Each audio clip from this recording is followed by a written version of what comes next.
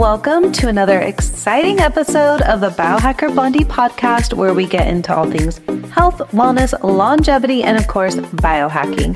I'm your host, Jenny Jones, aka Biohacker Blondie, and today we have a very special guest who brings a wealth of knowledge and experience in the field of health optimization and longevity. Joining us is Sirish, the Wellness Director of Next Health, a cutting-edge center focusing on health optimization and longevity. Sirish's journey into the world of wellness is both unique and inspiring. With a background that includes a struggle with chronic health issues, his personal experiences have fueled a passion for understanding the complexities of human health. His educational path took him through traditional medicine, having worked at prestigious institutions like Massachusetts General Hospital and pursuing medical studies in India before making a pivot towards preventative health and longevity. At Next Health, Sirish plays a pivotal role in guiding clients through advanced health screenings, personalized wellness plans, and innovative treatments designed to enhance and extend quality of life. His approach is deeply rooted in evidence-based practices, combining his extensive knowledge in traditional medicine with the latest advancements in functional and integrative health. In today's episode, we'll delve into the importance of comprehensive blood work, the role of genetics and personal health, and how lifestyle factors like diet, sleep, and stress management are crucial in biohacking your way to optimal health. Sirish will also share his insights on common deficiencies, hormonal health, and the impact of environmental toxins on our well-being. So whether you're a seasoned health enthusiast or just starting your wellness journey, this episode is packed with valuable insights and practical advice to help you unlock your health potential. So now let's dive in to this amazing episode with Sirish. Welcome to another episode of the Biohacker Blondie podcast. I'm really excited for this one because I'm such an advocate for blood work and seeing what's going on inside our bodies. And we're with Sirish Polisani. Say that? You got it. You got it as close as you possibly get. Polisani, without me repeating it. Basically, the wellness director at Next Health, which is a wellness clinic here in LA and a few other places in the US. And you deal with patients and blood work and all these things. So I'm super excited to get into this with you because there's just so much to learn since you are dealing with patients every day and you get to see what's going on with the blood, with the, all inside. So if you want to just give yourself a little background history and how you got into this space, and I would love to hear your story. Well, a full history would take the entire day, so I'll spare your listeners all of that, but I'll kind of give you the highlights of it, which is growing up, I dealt with a lot of significant chronic health issues throughout many, many years, many decades, actually. Very severe atopic dermatitis and allergies. I was dealing with my own health issues, and so I was interfacing with the medical system a lot. I have a lot of family who are doctors. I was always interested in health, and I pursued a very traditional path of medicine. I did, pre-med. I did biology undergrad. I worked at Massachusetts General Hospital doing research after undergrad. I went to medical school actually in India. So I have kind of this education. But during that period, I was dealing with just very severe chronic illness the whole time, and that made me, just be my own advocate throughout this entire process. And, I kind of had a change of mindset about how I thought about all of these things. One good thing that happened for me from traditional healthcare was a medication came on the market in 2016 called Dupixent that effectively made me healthy to a large degree. But I also got a lot more interested in lifestyle health and things such as nutrition and movement and sleep. And I dug really, really deep into those topics. I had a little bit of a career change. I started working at a preventative health and longevity company. Those words didn't even make sense to most people, health optimization and longevity back then in 2018. But that's what I started doing. And since then, I have been immersed in the longevity field for over 5 years. I've been immersed in kind of the preventative health side of it for many, many years. I've been working with clients from kind of a functional health standpoint. And a lot of what I do is actually centered around blood work and just giving guidance to people around how to be as healthy as possible for as long as possible. And so that's really the expertise, and that's what we're here to talk about. What was this medication for? Or what? So it's a medication called Dupixent, and it's a monoclonal antibody drug. It's a new class of medication. So what I dealt with when I was younger, up until I was like 30 something, was severe atopic dermatitis, which is a very significant chronic condition that affects your skin. It's an allergic condition. It's very debilitating. You're always itching. Allergies are a very multifactorial, complex thing. There's a lot of triggers. A lot of it has to do with environment and lifestyle.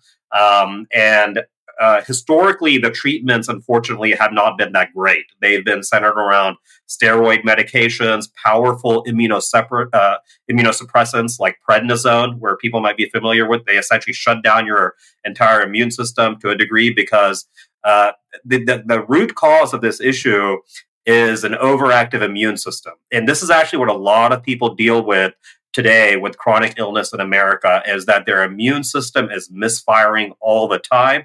And that leads to a massive inflammatory response that could be, quite frankly, debilitating for most people. And that manifested in a very significant way in me. And luckily, in around 2015, I was accepted into a clinical trial for a medication called Dupixent that effectively was a very targeted dose, a drug that worked on very specific receptors. That was very, very helpful. But I also had to work a lot on lifestyle as well, like nutrition and a lot of other variables that affected this. So that's what happened then. It always comes like you have to do a whole circle of health. It's not just, one pill. It's never, medication is game changing for a lot of people. And I think that's very important for people to understand, because in the holistic health community, there's a tendency to kind of poo-poo away all medication, which shouldn't be the case. There's a time and a place for it. But at the same time, in kind of the over-medicalized traditional health community, the medication is the answer to everything. And that's also not the case. You don't want to be on medications for the rest of your life either, depending on what you're dealing with, obviously. And there's so much around lifestyle and even supplementation to some degree that can be very beneficial. So you want to integrate all of those things if possible. So did you completely cure your autoimmune? How long did it take with the medication, and what other things were you doing to help with that? Yeah, so I would be hesitant to ever use the words completely cure when it comes to immune disorders, just because of the nature of them. They are chronic by nature. And what it did is it resolved the symptoms significantly for me. So I went from a state of just being very uncomfortable, very itchy, and just having literally open weeping lesions all over my body. So that means like throughout the night, I couldn't sleep. At one point, I was literally doing medical school rotations and I couldn't wear shoes because of the lesions on my foot. It was crazy. It was wild. So it was just very, very significant. And what that medication did so well was it gave me kind of a window of opportunity. It reduced a lot of those symptoms for a significant period of time. Yeah. Unfortunately, like many medications, there is often kind of a tapering off effect where the potency of the medication starts to lessen over time. I experienced that. So I still deal with these allergic issues and all this, but what it allowed me to do was it let me focus on kind of these lifestyle aspects that so much of these holistic practitioners emphasize, right? Like nutrition and movement and sleep, which are really kind of the underlying root cause. Because when we think about, these immune issues, so much of it, my issues manifested in my skin, but so much of it actually manifests in your gut, right? Because your gut is actually, when I say your gut, I mean, it's not your stomach, it's actually your small and large intestine, is the major interface between your immune system and the outside environment. And I grew up, and bless my family's heart for this, but they had no idea about nutrition. We didn't know anything. So I grew up eating Fruit Loops for breakfast. I grew up eating, Little Debbie snack cakes for lunch. I grew up eating literally whatever I wanted, Coca-Cola. Like it was, I was a picky eater on top of that. So I don't know how, I just don't even understand what happened, but for like 20 years, I'm just talking about the worst diet possible. And this likely, was a major component of how it manifested clinically for me, how these symptoms manifested and how severe it got. And back then, I used to go see dermatologists, allergists.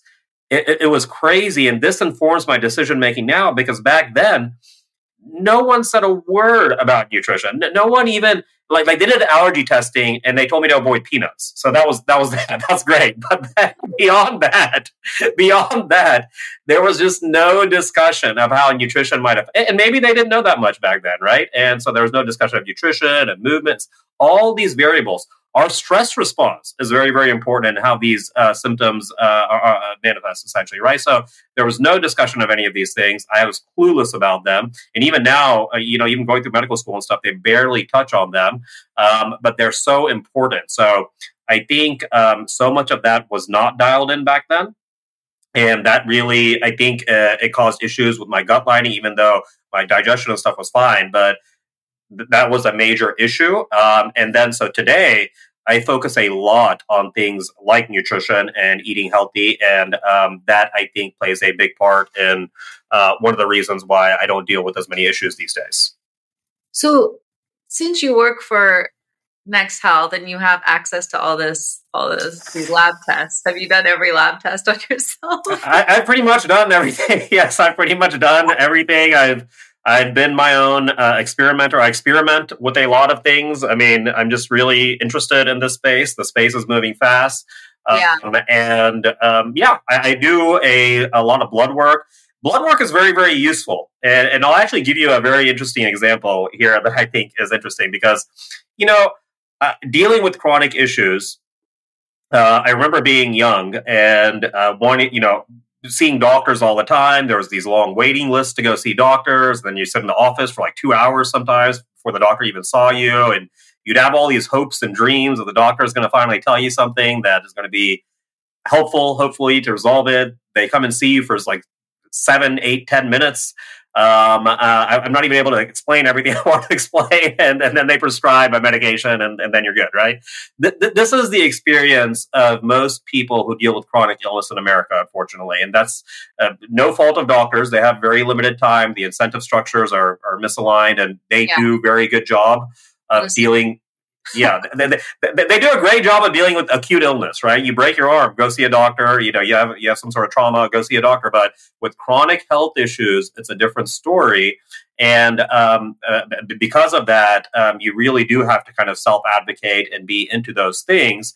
And then, so fast forward a little bit to 2000. I don't know, it was right after college for me. I was working at Massachusetts General Hospital, which is Harvard Medical School's #1 teaching hospital. It was essentially considered the best hospital in the world when I was working there. And when I worked there, I was like, my God, I have access to the best healthcare in the world. I'm going to take advantage of this, and I'm going to figure out what's going on here. That was my mind process when I started working. Okay, so I make appointments with I got the best insurance. I made appointments with an allergist, a dermatologist. I made appointments with everybody, and I was probably the most annoying patient. I get all blood work done from the doctor. I get all the comprehensive panels. At that point, I was still feeling like low energy. I had this issues. I knew something. I was just like, there's something going on. And these steroid medications they're prescribing, that's not the whole story. So I remember doing blood work. And I asked my doctor, and I was like, I want to do comprehensive blood work. I want to know my vitamins and minerals. I'm just not feeling good. There's something going on. And the doctor, You just know, something's off. Yeah. Yeah. Most patients have that experience, right? Intuitively, they know something is not right. Now, the physician, on the other hand, they have a very specific way of addressing this. But if you just go in there with like low energy, they're not going to tell you much, right? They'll do some tests. If it's clinical, they'll tell you, but they're not going to tell you everything that you want to hear necessarily, which might or might not be a good thing. But essentially, when I got my blood work back, the doctor was like, you're fine. You're good. Most people have probably had this experience. I was like, are you sure? And they're like, yeah, you're good. Everything checks out here. There were some abnormal values, but she's like, oh, they're nothing. I was like, what about my, my energy is low. I know B vitamins have a lot to do with energy. What about my B vitamins and stuff like that? She's like, no, they're all great. I was like, all my vitamin and mineral levels are good? And for me, in my mind, I'm thinking like, here I am, I'm dealing with some sort of like chronic health issue. I'm not eating that well. Like I'm eating like pizza for lunch and stuff like that. This is once again like a while ago, where before we used much nutrition, I was like, "There's no way like everything is good internally." That was just my intuition. But this doctor, this like one of the top rated doctors of the top hospital in the world, is telling me I'm good, right? So I was like, "All right, that's fine, I'm good." But that was my experience. We're just going to take a quick pause to mention my amazing sponsor, Equip Foods. I am obsessed with all of their products, their protein powder, their organ supplements, but I also want to talk about their collagen, which I love. Clinical studies show that collagen improves the health of your joints, gut lining, connective tissues, and skin. I just put a scoop in my coffee every morning, and I will also add the collagen to my almond milk when I make cappuccinos to make it extra frothy. Their grass-fed collagen formula uses the absolute highest quality bovine collagen available from cows pasture-raised on small farms in the U.S. It contains 15 grams of grass-fed collagen peptides and none of those unhealthy additives or artificial ingredients found in most products. Complete Collagen Unflavored contains only one ingredient, grass-fed bovine collagen peptides. While it's the easiest way to support healthy joints and tissues and support recovery after an injury, Equip Foods was so kindly to offer my listeners a 20% discount code, BiohackerBlondie20, for 20% off any of their products. So go check them out because all of their products are amazing. I will provide the link in the show notes below. And so now let's dive back into this episode. It wasn't until much, much later when I got into the functional health space, and we could talk about functional health versus more traditional allopathic medicine, where I realized there were different ways to look at blood work and interpret blood work and different ways of understanding what's going on. From a traditional healthcare perspective, yes, levels have to be low enough, and it has to indicate some sort of classified clinical illness that insurance companies recognize for them to prescribe a medication specifically for that. And so there's all these incentive structures around that. And so like vitamins and minerals and stuff like that, they're very much deprioritized in the hierarchy of things that affect you. But the issue is they actually have an outsized effect on not only how you feel, but on chronic disease progression itself. Yeah. So if you do have low levels of like B vitamins and vitamin D and minerals and stuff like that, it affects a whole host of things. It affects all sorts of different things. And now this is what we do. This is what I do, is we look at blood work in a much more comprehensive manner and hopefully give you more insights to help you feel better and also make sure your health outcomes are very positive in the long term. Yeah. I mean, blood work is, and most of the time, like if I'm dealing with a doctor, I have to be my own advocate and ask for specific, tests like, hey, check my selenium, check my iodine, or they don't typically do that panel for me. So it's like, you have to be and which affects my hormones, affects my thyroid. So these little things, it's kind of like you have to be your own advocate, kind of do some research and ask for these things, or go to Next Health and do like the yeah. I mean, the thing is, you go to your doctor and do this. The thing is, they have to think about, is the insurance going to cover it? They don't want to fight with insurance. They have to think about all of these other things. And so the perspective, obviously, in an ideal world, the perspective is this test going to help you, tell you something, some good information that's going to help you? Like that's really what we want to know, right? Yeah. And like I said, there's a time and place for traditional healthcare providers, and it's very, very important. But there's other ways also to address health. And what I truly believe is addressing health from a preventative health lens and from a longevity lens is actually the most important way to make sure you stay healthy for as long as possible. And we get into the details of that.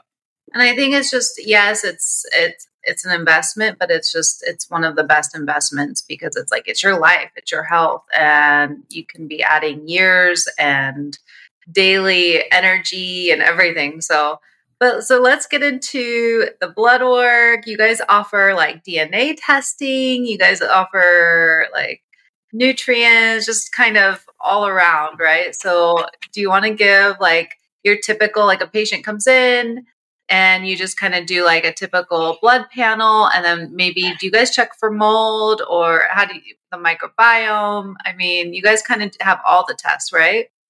We do have all the tests, and at some level, that's actually pretty confusing too, right? Because there's a million variables.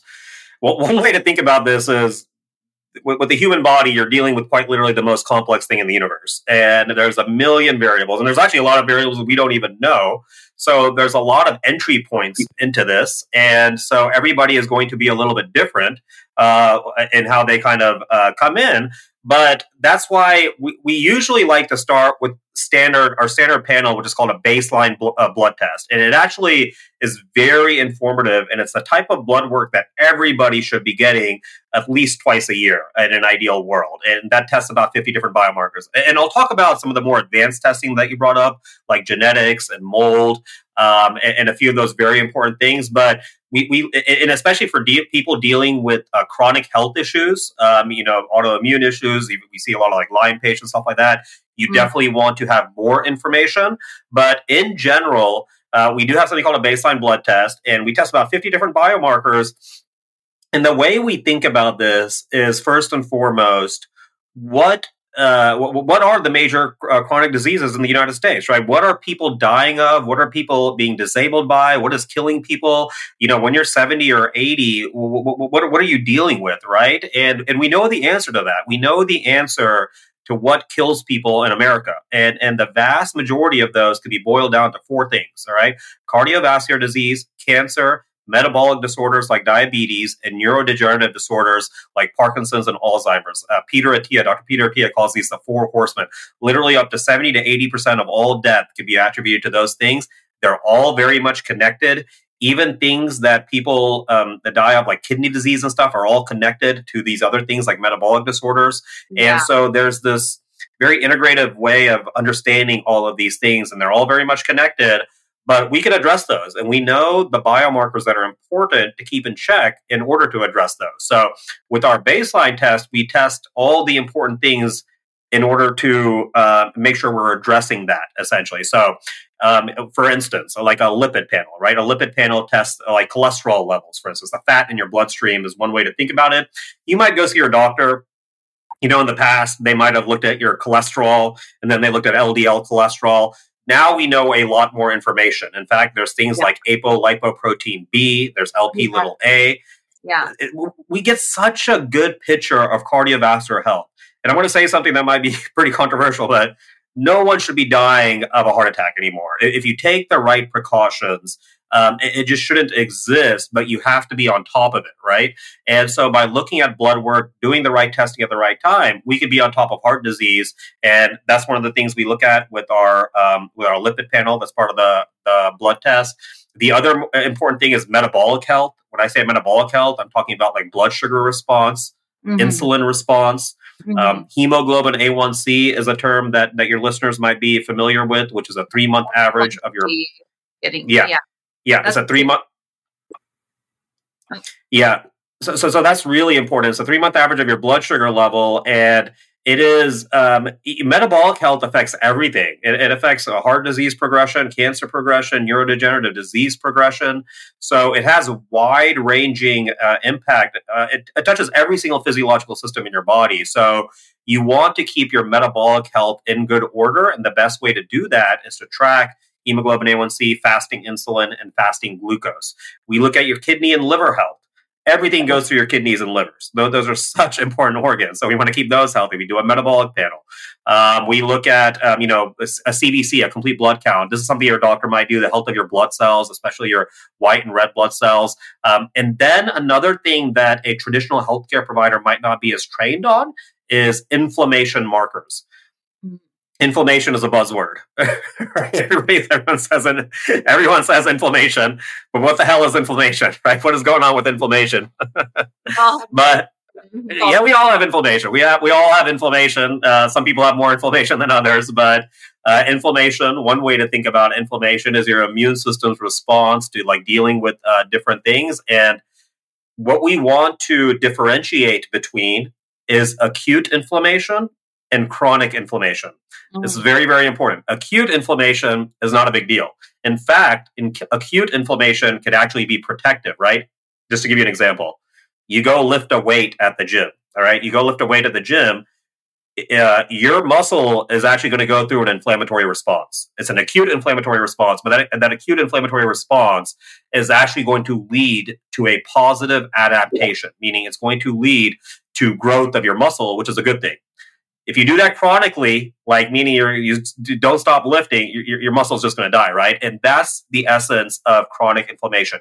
Your immune system is always triggered, and because of that, it causes immense damage to your body. It's like a fire that just never burns out. And that is a root cause of so many chronic issues. And so when we say we want to reduce inflammation in your body, that's really what we're talking about. We want to reduce chronic inflammation or the inflammatory burden that your body has. As we get older, we're more susceptible to that. Our modern environment makes us more susceptible to that as well. And that's why there are so many people dealing with inflammatory conditions from allergies. Allergies have skyrocketed. We barely even had a word for allergies 200 years ago. And people having asthma. I mean, I think that was so uncommon, 30, 40 years ago. And now it's like so many people are dealing with asthma and eczema. And it's just like, everywhere I go, someone has something going on, that you can't. I'm always talking to people about their health. So that's why I always everyone, has some autoimmune disease. I'm like, this wasn't common. This is now becoming the typical. And I'm like, it's not normal at all. Autoimmune conditions are like the allergies, right? Like literally, over 50 years ago, this was not a common thing. Now it's almost abnormal to not have an allergy or not have. So people think like these illnesses just happen, like it's because of genetics. You're just going to get sick, or I see billboards something. I saw some billboard the other day. Hot girls have IBS or something like that. So IBS has just become normalized. Like everybody should just walk around with just like IBS symptoms. I guess this is not. Yeah, no. Like everybody should be. Everybody's going to be bloated or have issues. No, this is not the case. This is not how it should be. Right? There's something deeply wrong with our modern environment that is causing this issue. And a hypothesis, and we could think about this for a second, right? Our immune system is probably, of all the biological systems in our body, is one of the most important things, right? Because as we evolved, it was this constant battle between parasites, bacteria, pathogens, viruses, and us in the wild all the time, for millions and millions of years. And so this is a highly evolved system. And then all of a sudden, you change the game, right? And we solved so many issues. So the first thing I want to say is, thank God we solved all those issues. Modern medicine is a miracle, okay? 1 in 3 babies used to die, okay? That's crazy, right? We antibiotics were a game changer, right? Mortality was so bad back in the day. So we made tremendous progress in dealing with acute issues, and we should be thankful for that, right? We've come a long way as a human species and what we've done. Now, the problem is our chronic disease burden has increased, unfortunately, and that's also a lot of different variables. Our immune system not being challenged enough. There's also... I think I heard the fact since the 1950s or 60s, about 50 to 60,000 new chemicals have been introduced into the modern environment, right? Yeah. So I think that's in the past, main issues. It stays. It's these forever chemicals. And so it's really hard to get out of our soil or water, once they're there. So I think that's a huge, huge issue. And that's why our body isn't meant to be under attack. It's not. It's supposed to. It's like one way to think about it is like our body is actually highly trained to deal with the outside environment. Actually, the problem is, it co-evolved over millions of years to do that, and it did that well. But then all of a sudden, you have a completely different environment and 50,000 new chemicals, and many of those haven't been tested for a long time. and they are having an effect on our body. And it's not just like one thing, right? Let's just say, like for instance, glyphosate is a very controversial thing because it's a pesticide that's used, and people will say, it's not a big deal, like nothing happens from it. But when you stack that on top of all of these other things, the modern American diet and all of these things, you are doing enormous damage to your system. And different people have different sensitivities to that. And so that's why we develop all of these issues. And quite frankly, there is also something very unique going on in the United States specifically because of our food system and the commercialization of a lot of things.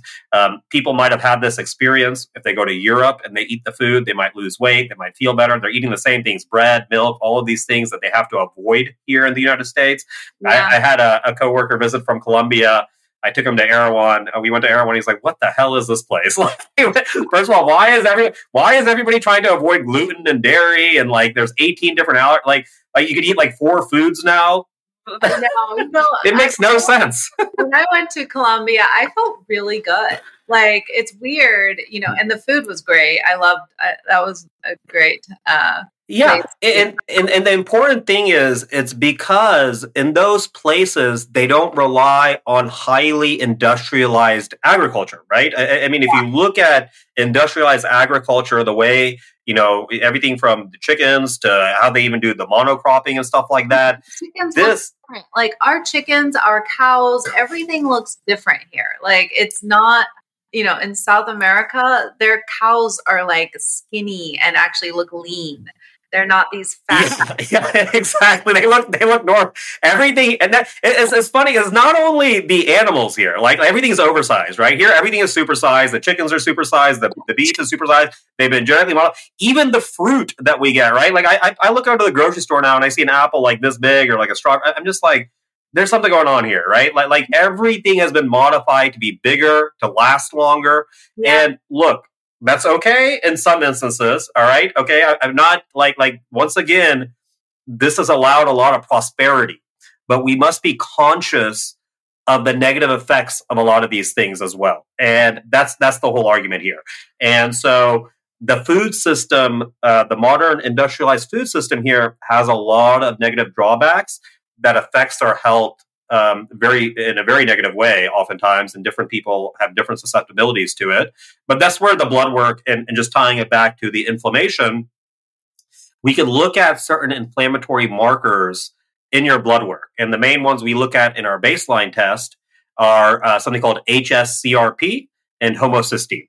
And HSCRP, high sensitivity C-reactive protein, is actually a very, very good indicator of chronic inflammation in your body. And so that's one of the markers that we want to look at. We want to keep that level not low. It's a little bit confusing sometimes because if you're going through some sort of acute inflammation, that number could be transiently elevated. So it's not just important to just get the blood work done. It's important to get the blood work done and do a consultation so we interpret it properly. And the same with the homocysteine levels, which is another inflammatory marker that we do on our blood test that can cause damage to your arteries. And actually, vitamins and minerals like B vitamins help keep that on the lower end. So, I guess what do you see most common? And do you test for pesticides or anything in the blood? Like, I know even like glyphosate. Very like healthy people still find glyphosate in their blood. It's just there. Do you guys ever test for pesticides? I don't think we test for like glyphosate like directly or anything, but we do. We because we need to be actionable about everything that we do, and so just to give you an example, like what are these things actually doing? Like what are these pesticides and these chemicals actually doing? The number one thing that they do is they mess up the gut lining. Okay, so your small intestine and your large intestine, especially your small intestine, the endothelium, the lining in your gut is a very thin lining. It should look like this essentially, and this is where all the absorption of your food takes place. And what happens is, and your listeners might have heard the term leaky gut, is all of these outside triggers like potential certain pesticides and the standard American diet, they damage this lining significantly through multiple ways, and it becomes like this. Okay, so it becomes like an open lining, and then all of a sudden, what's happening is that what should be harmless foods they are triggering an allergic response. All right. So you should not have a negative reaction necessarily to certain foods that people eat that are normal, but they do. And then all of a sudden your immune system is reacting in a negative way and is causing this inflammation that we talk about. Right. And so that's really, so we could test for leaky gut, essentially. There's a lot of testing, gut health testing, where if there are certain proteins that are elevated, like the zonulin, it indicates a leaky gut. We could test and see if you have a sensitivity to gluten.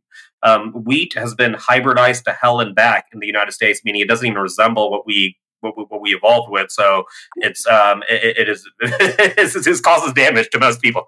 People are all, why stay away from gluten? I'm like, it's just so commercialized. Like, it's just so processed, and it has like the most, pesticides and everything. So this is a very important point, because when I first, like 5-6 years ago, when I was exposed to these ideas, I was like, this doesn't make any sense to me. Why should we stop eating wheat? We, 10,000 years ago, since the advent of agriculture, this is what people have necessarily, this is essentially what we've been eating, right?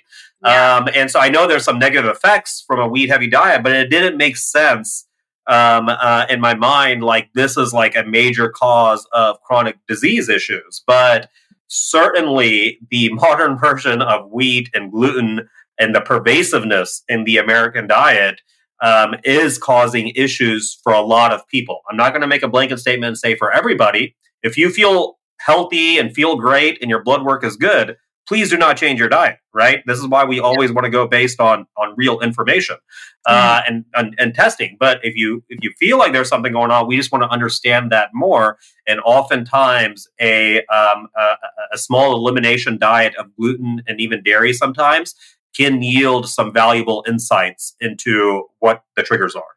Yeah, and some healing. I just feel, there's a lot going on with people's body, their gut. And so taking these things away just helps whatever you need to heal or detox, Yeah, 100%. And then that's what we want to do. So when we do the testing, we can understand, hey, do you have any sensitivities to these foods? Yeah. And I can get into the detail of this. We probably have limited time, but there's allergies, there's sensitivities, there's intolerances.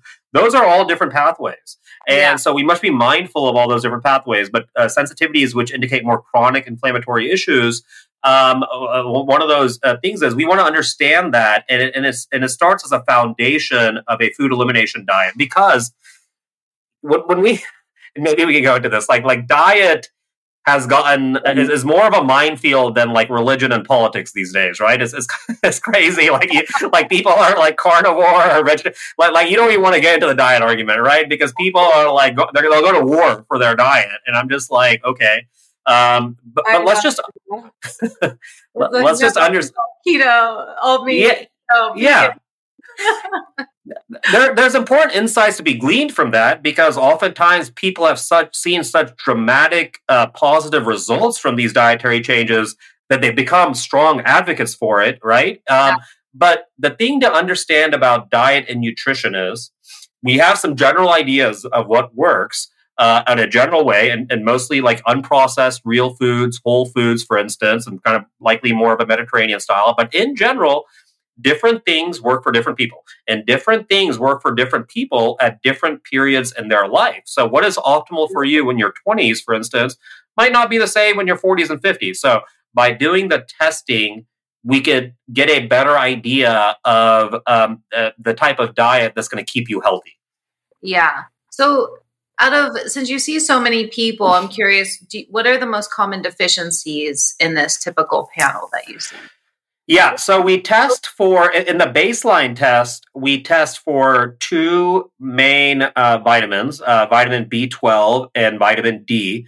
Obviously, vitamin D is D as in dog is a very common one, because the main pathway by which it's synthesized is actually the sun. And if you think about how we evolved, once again, we were outside the vast majority of the time, right? So... in fact, as humans, emigrated out of Africa, our skin color directly changed in response to sunlight exposure, telling you the importance of that, the massive implications of that on our health that it was selected for.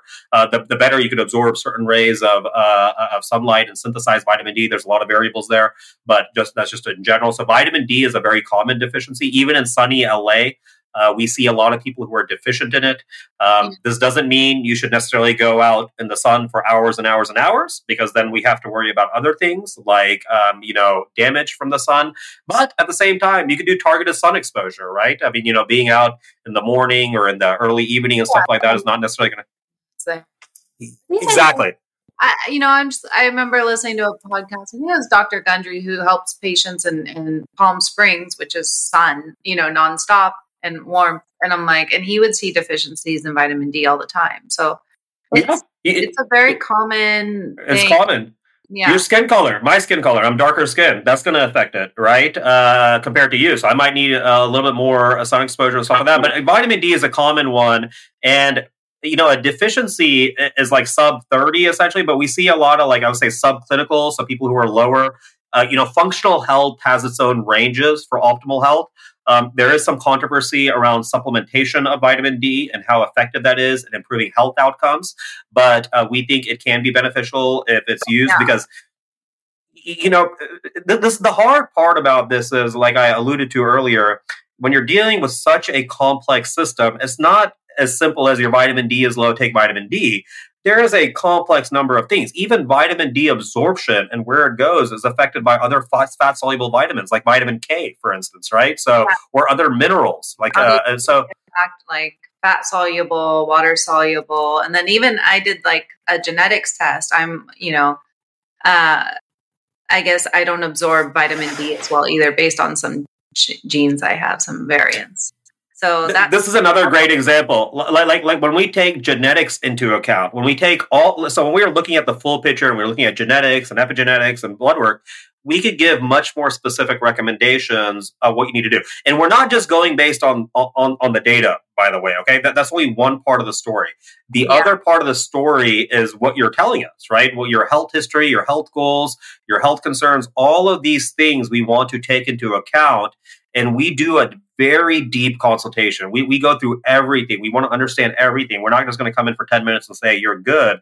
We want to understand all of these variables, understand how they interplay, and then give you this guidance. So vitamin D is a common one that we see that's on the lower end. B vitamins, we can think of them as the energy vitamins. They are implicated in hundreds of biological functions in your body. B6, B12. They're so important. The B vitamins actually break down homocysteine, which is an inflammatory marker. So if you have like low B vitamin levels, your homocysteine is likely increased, causing damage to your arteries as well. If you have low B vitamin levels, energy production in your body is likely has a bottleneck to some degree. Do you guys test from magnesium, selenium, and iodine? Yeah, so we have in our standard baseline test, those minerals are not tested for, but we have a more advanced micronutrient panel, which we test 33 different vitamins and minerals, even things like omega-3. Another issue, omega-6 to omega-3 ratio. The standard American diet is very high in omega-6s and very low in omega-3s. And this is very, very important. This is very important for all sorts of things. Cell membrane receptor, the way your cells communicate. Less it's associated less omega-3s, then you have brain shrinkage. That's what 100%. So omega-3 is very much important for our brain health, right? It's a healthy fat. Our brain, a lot of it is fat. And so a healthy fat is very important in how our brain communicates. And so at the end of the day, there's a lot of variables. But yes, we do have a micronutrient test that looks at all the vitamins and minerals that you brought up, even things like selenium, trace minerals. There's things that people don't look at, even like vitamin K. But the bottom line is you want to keep these numbers in a healthy range, and that could fluctuate over time. It's modifiable by diet, lifestyle. So that's really what we want to understand, but we do testing on that. And do you see deficiencies in any of the nutrients?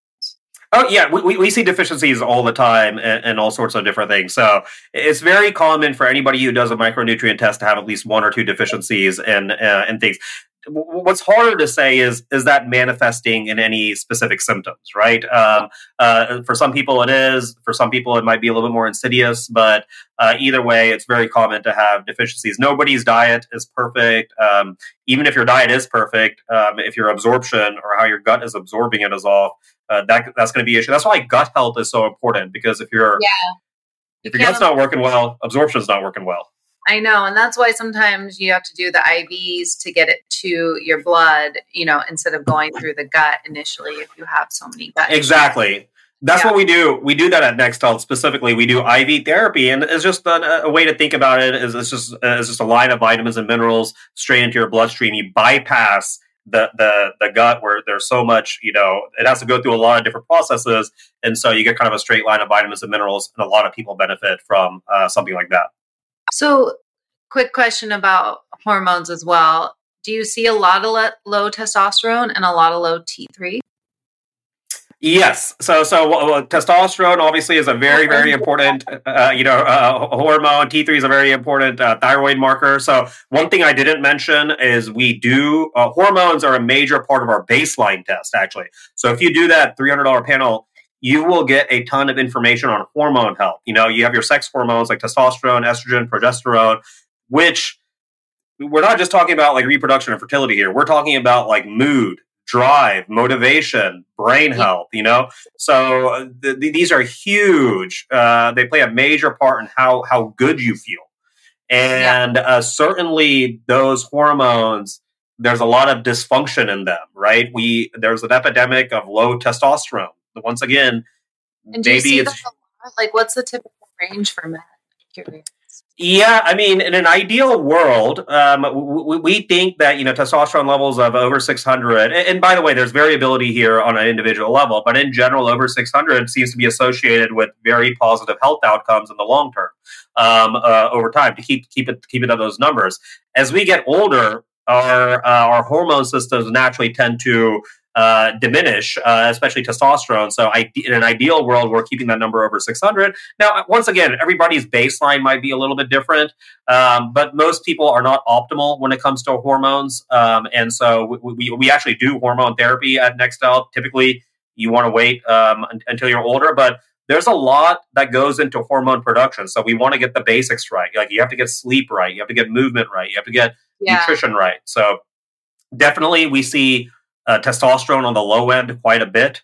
That's something. Even for women, testosterone can be quite low, and we need to optimize that. So for both sexes, the bottom line is the way to think about this is the earlier you get tested, and the more testing you do. So let's say you do 2 blood tests a year.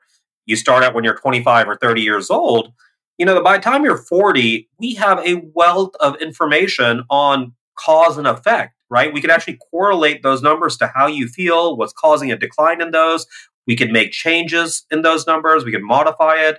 And that's the general idea here. And so we do test testosterone. That's definitely something you want to keep an eye on. Thyroid markers are very, very important. They're your major regulatory hormones. And like you said, T3, T4, all of those things we want to keep an eye on. There's a lot of people who are, hypothyroid. There's some people who are hyperthyroid. The thyroid is very susceptible to inflammation, to stress. We live in a high stress environment. So it's something to keep in mind. Just another fact, we just talked about men's hormones, but women's hormones, I see a lot of this. I see a lot, and it typically presents in a very specific demographic. It's literally, you can say like 20 to 45-year-old women, reproductive age females. Their hormones are held in this, this very fine balance, and any outside stressors have a pretty big impact on those hormones. And there is a lot of outside stressors. So, there's a lot of type A people. They work out a lot. They undereat often. They're counting calories or something like that, and they have high stress jobs. And that is just a recipe for disaster for your hormone health, for reproductive hormone health, because the way your body thinks about it is like if you're, actually I see this with a lot of women who go to like soul cycle classes multiple times a week or high intensity physical activity classes.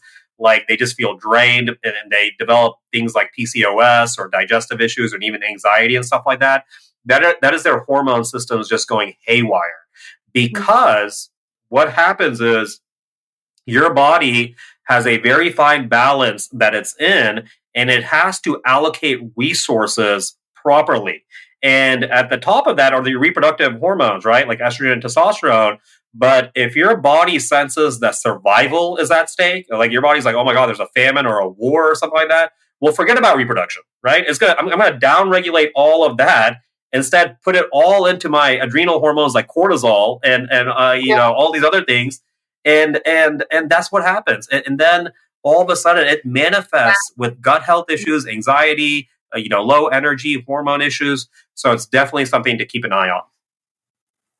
Oh. Well, Jenny, did I lose you? Oh, there you are. We go. Yeah. Yeah, I know. And I think especially in today's society, it's just like, especially LA, it's just go, go, go and try to do as much as possible, which can do more damage to your health by not sleeping, by working out so much, by these typical stressors. So it's like something to think about to kind of slow down, and just a good thing for our health is just to like somewhat get some good sleep, slow down, listen to your body instead of just go, Yeah, the key word I try and get across to people is nourishment. You want to nourish your body, all right? You don't want to drain your body all the time. You want to nourish your body.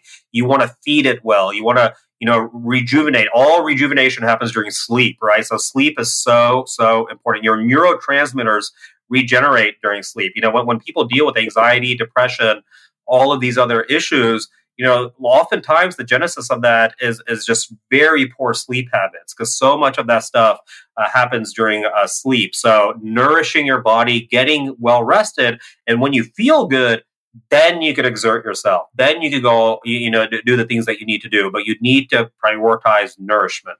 Yeah, I like that. So you also do, you test for mold and Lyme. Are those typical tests you do, or just if someone is having typical issues? And do most people, when they go to you with these health issues, do you see a lot of mold? Do you see?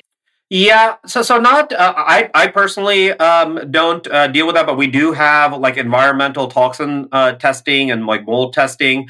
We do have like Lyme patients dealing with inflammation. It's not the primary thing we do, but we certainly do a lot of testing around that, and we give guidance on that. Oftentimes, Next Health is a health optimization and longevity center. And so that's our main focus. We're not a replacement for primary care physician. Yeah. So what we often do is we interface with your physician. We give you a lot of guidance. We do a lot of testing that traditional healthcare providers might not do, give you more insights into your health. But yeah, we do testing for a lot of those things. I have to check on the Lyme disease testing, but we do want to look at a lot of these environmental toxins. Heavy metals is another big thing, right? A lot of people are dealing with heavy metal burdens. So we do test that. A lot of people have heavy metals, and that messes with your whole system. So what do you do for these, like once, okay, you get all these results, someone's low, someone has heavy metals. What is your typical then after you tell the patients? What do you do with that material? Yeah, so great question. It all starts and ends with exactly what that data says, right? So we get the testing, and let's say a typical patient, they do the baseline, they might do some heavy metal testing, they come in, they have a deep consultation. Many times it's with our medical director, Dr. Egler here in Los Angeles, and especially if you're dealing with chronic health issues, he'll give you some great guidance. We always want to work on a strong foundation like nutrition, movement, sleep, but also, we want to help with hormone health and all the other variables, vitamins and minerals. And then there are advanced therapies one can do, right? I mean, you might be familiar with things like ozone therapy. There's a lot of, detoxification protocols one might have to do in order to do this. Even like, straightforward things like, sauna therapy. That could help. There could be supplementation that is useful in these scenarios. There are instances where medication might be required. So bottom line is we want to do the testing that we think is appropriate. We want to have a deep consultation, and then we will give you pretty much all the different modalities and different ways to address those issues. So do you guys recommend supplements, like specific supplements, specific detoxes? Yeah, it depends. Like I'm not going to say like how specific. It just depends. But certainly, supplements. There are certain supplements that we might recommend. Just to give you an example, methylated B vitamins. A lot of people might have like a gene mutation where they don't methylate the B vitamins and stuff well. So the supplement industry is you have to be careful. You have to be careful. Okay, it's confusing. It's not well regulated. It's a lot of snake oil out there. So you have to be careful. So we want to put our trust. We want to use evidence-based practices to understand what's going to work. We want to put our trust in very, very good brands. We don't necessarily want people to be taking a million supplements. So we want specific reasons to take it. Some people might have to take more supplements. I like experimenting with supplements, but in general, we want to be conscious of that and recommend appropriate supplements. And there are scenarios where we do recommend supplementation. And you guys also do DNA testing. And so a lot of people have been asking me about DNA testing.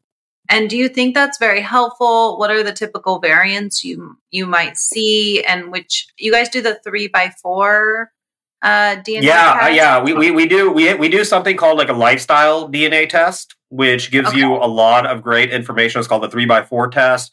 A lot of important gene considerations like the MTHFR, COMT, essentially everything from how certain proteins are expressed, hormones, even if like you do better on a more carb heavy diet or a fat heavy diet, detoxification pathways, methylation pathways.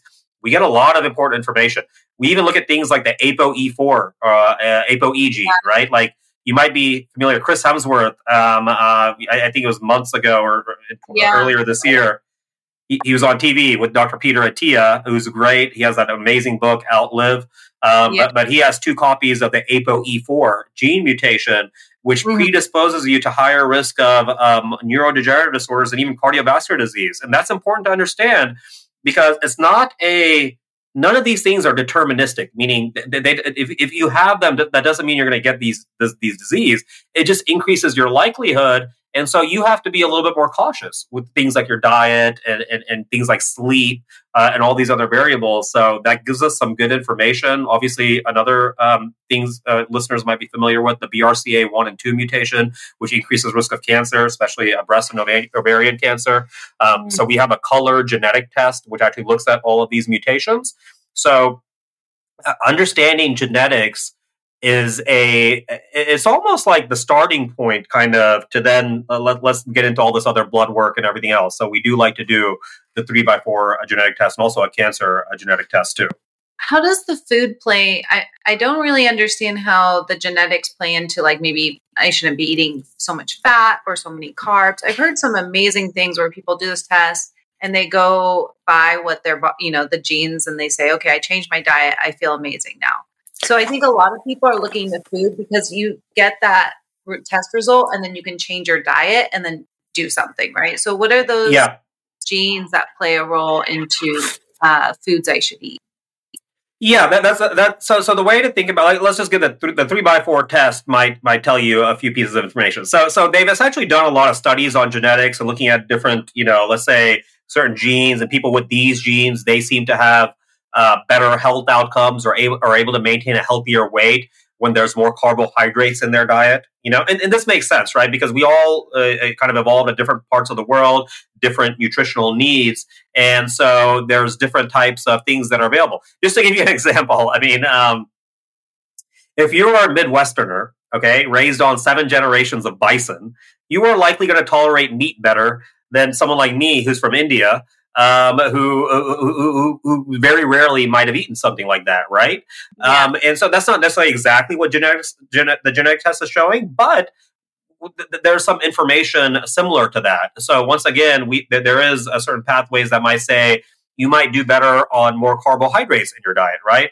Or it could say that your detoxification pathways are not so great and you need more cruciferous vegetables in your diet. So there's better ways. It just gives us more clarity in understanding what is actually a pretty complex thing, which is nutrition. It just gives us more clarity and understanding what might be appropriate for you as a person.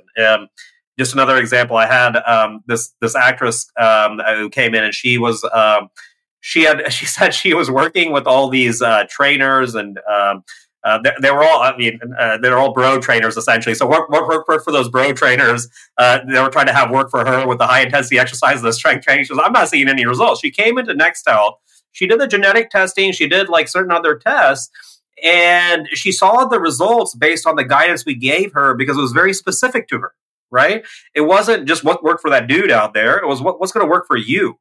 Yeah. And that's the way to think about it, is what does individualized, data-driven healthcare look like?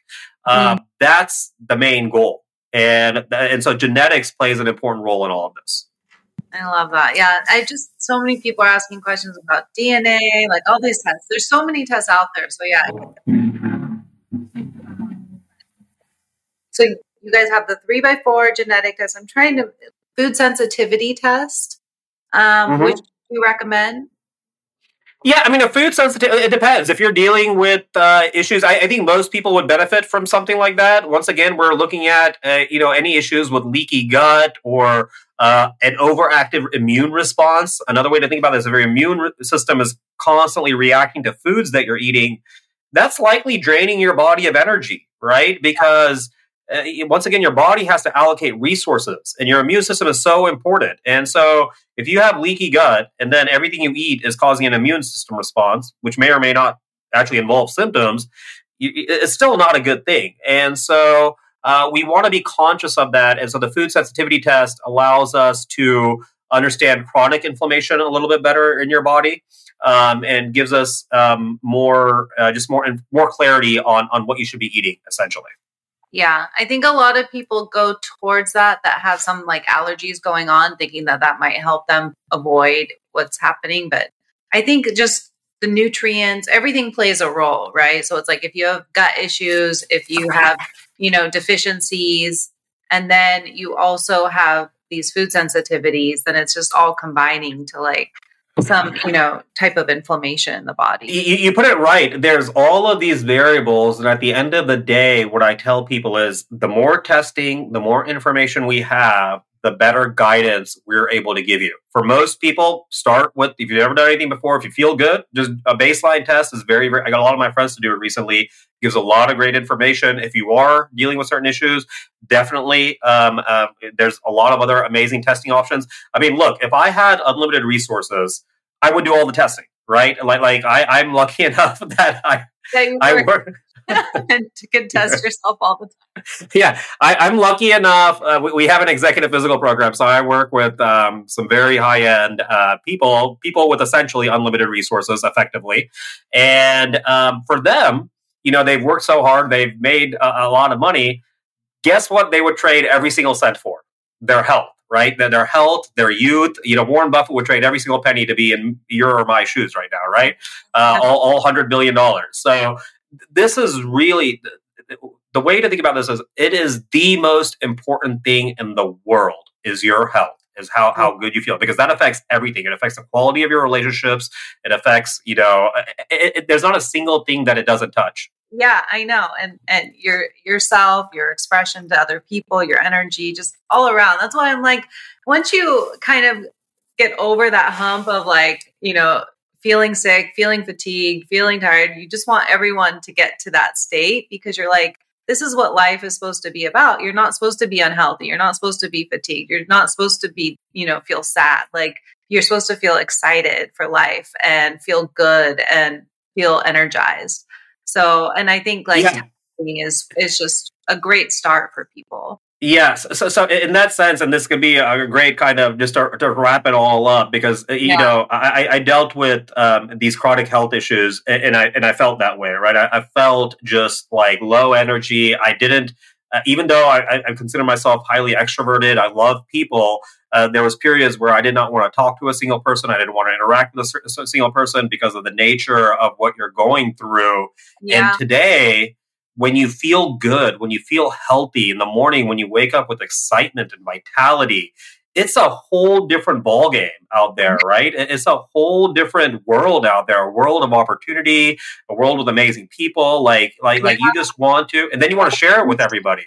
Yeah, I know. So that's why I'm like, I want people to feel good. This is my passion. And I think, doing the lab work, testing, seeing results, you actually see what's going on and you can take action, So, so thank you for all of this great information. This was hopefully helpful for many people because they're always wondering which lab testing to do and all that. So this is the Biohacker Blondie podcast. So what are your 3 favorite biohacks you would like to tell everyone about? Oh gosh. Well, first of all, thank you. And I know there was a lot of information that we went over. And so it's a lot to sit on for people who might not be used to it. As far as 3 favorite biohacks, I love that question. And you are Biohacker Blondie, so you probably want to invent biohacks. But here's the thing. It's so boring. It is so... I've been thinking about it and writing about this for many, many years, and I talk about this to clients, but they're just so fundamental. And so first, I'm just going to say the 3 pillars really are your nutrition, your movement, and your sleep. Do what you can to optimize those things, and you will go a long way. As far as specifics, though, when it comes to nutrition and stuff, I do think essentially this might be common sense, but mostly unprocessed whole foods is very good. Don't eat too close to bedtime. Have a few hours because this is when your body is regenerating. It gives your digestive system to rest. So you're going to feel better in the morning when you do that. And then another great thing is actually some movement after you eat. So, most people I see, they think because they did the 1-hour gym workout, it absolves them from all movement for the rest of the day, that they can just sit on the couch for 8 hours and watch, do whatever they want. No. Yeah. You have to. It doesn't take much. But like 15 to 20 minutes, 3 to 4 times a day will put you in the top 90th percentile, maybe even higher than that. And the biohack there is, quite frankly, most people are not gym goers and most people never will be. So create an environment that is conducive to it. I have a pull-up bar here, I have a kettlebell here, and I have some bands. And you just do plank, do some jumping jacks in between. Your desk and exactly. That really is so helpful, and it actually gets your energy up throughout the day. I think a lot of people will go to coffee when they're sitting at their desk all day and just go to coffee. But really doing like a few jumping jacks, a few push-ups, whatever, just like right there for 5 minutes. Done. Your energy goes back up, Yeah, the people who are drained the most of energy, unfortunately, are people who are doing the least movement, the people who are in front of their computer the whole day, right? That's paradoxically, even though you think you're conserving energy, they are the people who are actually just leaking energy, and actually movement creates energy. And so the more we move, and Dr. Shaw, the founder and CEO of Next, he calls these exercise snacks. Just get up, even the smallest bit does so much. Yeah, exercise snacks. Do some exercise snacks throughout the day. Small things. I just, after you eat a meal, like the habit is just put on your shoes and go outside. It's not even a 10-minute walk. It's not a 15-minute walk. The habit is put on your shoes and go outside, or even go barefoot. I don't care. But just do that and walk however long it takes. And that one habit alone will have massive compound effects over the course of your life. Yeah, it lowers your blood glucose. Like, exactly. Glucose goddess, she always does this where she's like, this is my blood glucose if I don't move after a meal. And this is like, if I do move. And it goes way down if you do movement.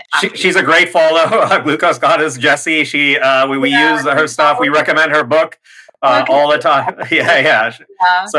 Glucose Revolution. If anybody's dealing with, metabolic issues like diabetes, that's actually a wonderful resource. But she talks about this, and she has some great biohacks about, meal sequencing, if you really want to get into the weeds. But all of that is good information. Yeah, I love that. Well, thank you so much for coming on. I know we're all very busy, and so this means a lot for you to come on my podcast and take the time out of your day, and for all my listeners. So thank you so much, Sirish. I really, really appreciate it. Hopefully this helps people. And I guess we'll wrap that up. Yeah, thank you, Jenny. I appreciate it as well. Thank you so much for joining us today on the Biohacker Blondie podcast. It's been an enlightening journey diving into the intricacies of blood work and its profound impact on our health. Guided by the insights of Sirish from Next Health, from discussing the complexities of autoimmune conditions to exploring the transformative effects of nutritional changes. This episode has been a deep well of knowledge. As we wrap up, I'd like to ask for a small yet significant favor. If this episode sparked new thoughts or offered valuable information, please leave a review on your preferred podcast platform. Your feedback not only supports our growth, but also helps me reach and inform a broader audience, allowing us to continue delivering engaging and informative episodes. Don't forget to share this episode with your network, whether it's friends, family, or colleagues. Your support in spreading the word about Biohacker Blondie podcast is invaluable in building our community of health enthusiasts and biohackers. For those interested in sponsorships or collaborations, feel free to connect with me on Instagram or through my website. I'm always open to exploring new opportunities and partnerships. Once again, thank you for tuning in. Remember to embrace your curiosity, continue biohacking, and never forget, your health truly is your wealth.